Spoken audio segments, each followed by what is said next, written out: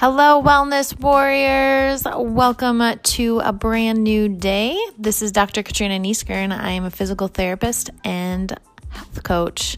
So I am coming to bring you joy and love and help you learn and grow on your path of wellness on the 4 pillars of mind, body, spirit, and soul. Please know that this is not to be a replacement for medical advice from your primary care physician or your medical team. Each of us has unique DNA and health histories that may need special testing and guidance in order to implement some of these things safely and effectively for your unique situation. But I look forward to learning and sharing and growing alongside with you, and I hope you get a lot from the show. Love you.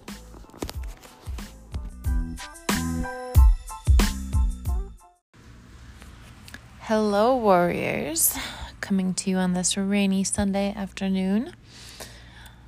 Today we're going to talk about friend. Friend or foe? Dave Asprey likes to talk about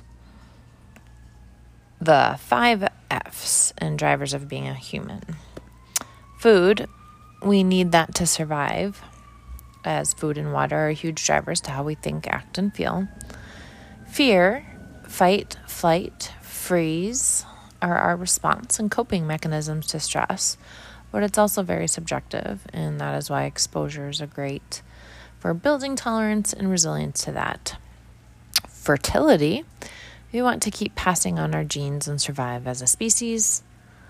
And friend, I think I'm missing one. There's 5 F's. So food, fear, fertility, friend, that's only 4. So there's a 5th one. But the 4th one that I'm talking about today is friend. So we need a tribe, a community, and especially women in stressful situations, we actually produce oxytocin. So yes, research shows that exercise can increase the feeling of belonging, so that oxytocin hormone. But in stressful situations, women can also produce that, and we think that goes back into the ancient tribes where it does take a village, and we would seek the community and help of others when we were in stressful situations. And also because when we were under stress, we needed help and to not be kicked out of the tribe, because if you were, you would most likely die. So now fast forward to 2022 or whatever year you're listening to this.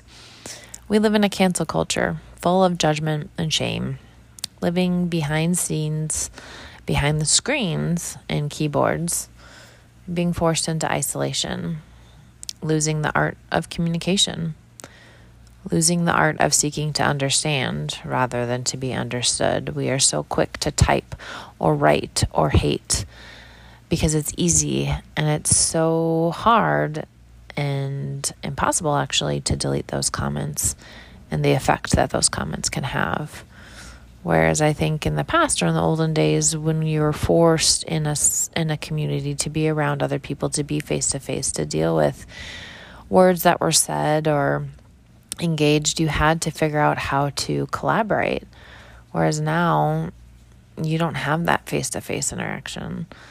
Sometimes you'll never meet the people that you're communicating with online, and everything is so quick and rushed and self-centered and driven. I think messages are sent without really thinking about the true cost of them. And as I said, with that cancel culture, you do one thing wrong, you can be deleted, and it's no big deal, because there's hundreds and thousands and millions of other people out there that they can talk to. We also, during COVID, lost the opportunities to have ways to be in social situations, to foster or grow friendships. Luckily, that has been coming back, but I think a lot of it has been tainted, especially for our young school children who went almost 2 years without being engaged, kind of developmental years of learning how to communicate. So we have school and college and even work growing up, but as we get older, we no longer have opportunities energy or time as families and careers, and just have, like I said, the energy have impacted the opportunity to be exposed. So all these obligations are just getting in the way of our ability to be a part of something. In our hyper productivity of getting groceries delivered to our doors and working from home, we're no longer walking to work, going to a class. When we're doing online fitnessing and meal deliveries, we don't even cook together as a family. We also only have the ability to have about 5 close relationships. And if you're in a romantic relationship, sometimes that counts as 2. So more is not necessarily better. How does one navigate friendships, though, as an adult? We think relationships or friendships are forever growing up, especially for women. Best friends forever bracelets, right? But the reality is that sometimes we have seasons. And research shows that every 7 years, we replace about half of our friend group. And looking back at my history, I feel like that's pretty accurate. And I think it's appropriate as well, because we evolve as humans. But think, though, how much do we evolve every year? Sometimes we evolve past relationships, but then where and how do we find new ones? And how do we keep the old ones? For me, I try to sign up for classes. I really like my workout friends. I've moved a lot, and everywhere I've gone, my first friends have been at the gym. And my 6 a.m. crew, or it's around 5:30 or 6 a.m. class, we tend to be very consistent and down to earth and are there to just work out and have kind of similar career paths and energy levels and goals, and I just tend to click with them. So maybe try a new yoga class or a new gym, or pick up a new hobby like pottery. I want to try martial arts. I had signed up for a business mastermind and found friends there. I had signed up for an education with a fellowship and found people there. You can volunteer, which I had volunteered at church. You can attend a church. There's a ton of meetup groups for hiking, biking, dancing, meditating, cooking, you name it. There's a group out there for it. And I recommend going at least 3 times to any of these to give it a real chance, though.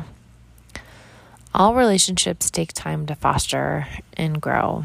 So make time to nurture one thing, like learning to cook in a class, can overlap with finding new friends.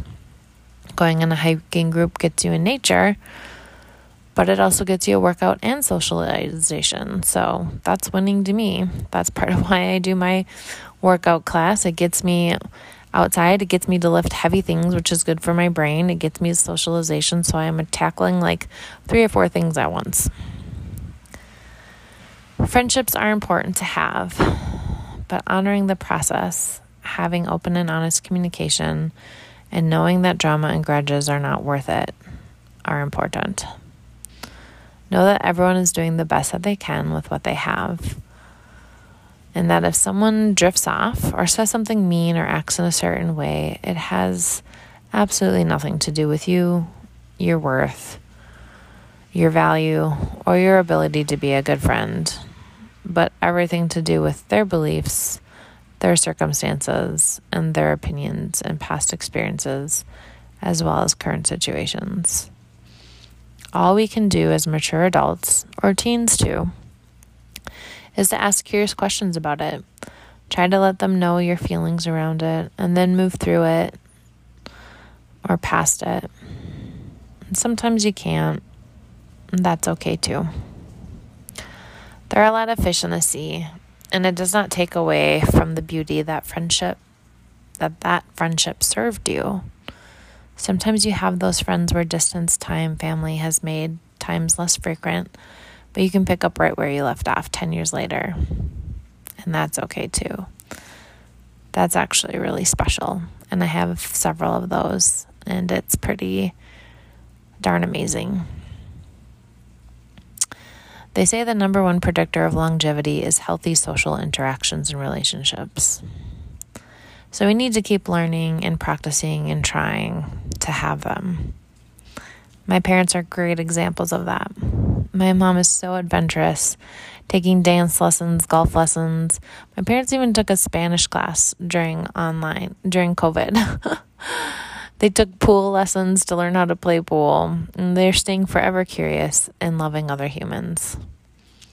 It's hard to find friends, to keep friends, to lose friends, to be a friend, but be a good friend anyway.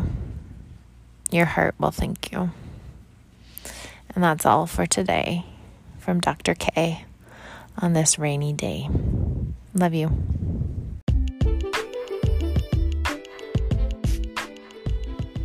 All right, Wellness Warriors, I hope you enjoyed that show.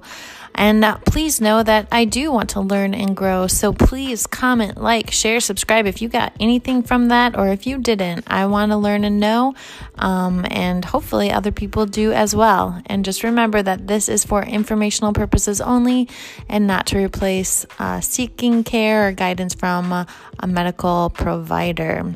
I wish you well along your journey and look forward to hearing from you next time. Take care. I love you.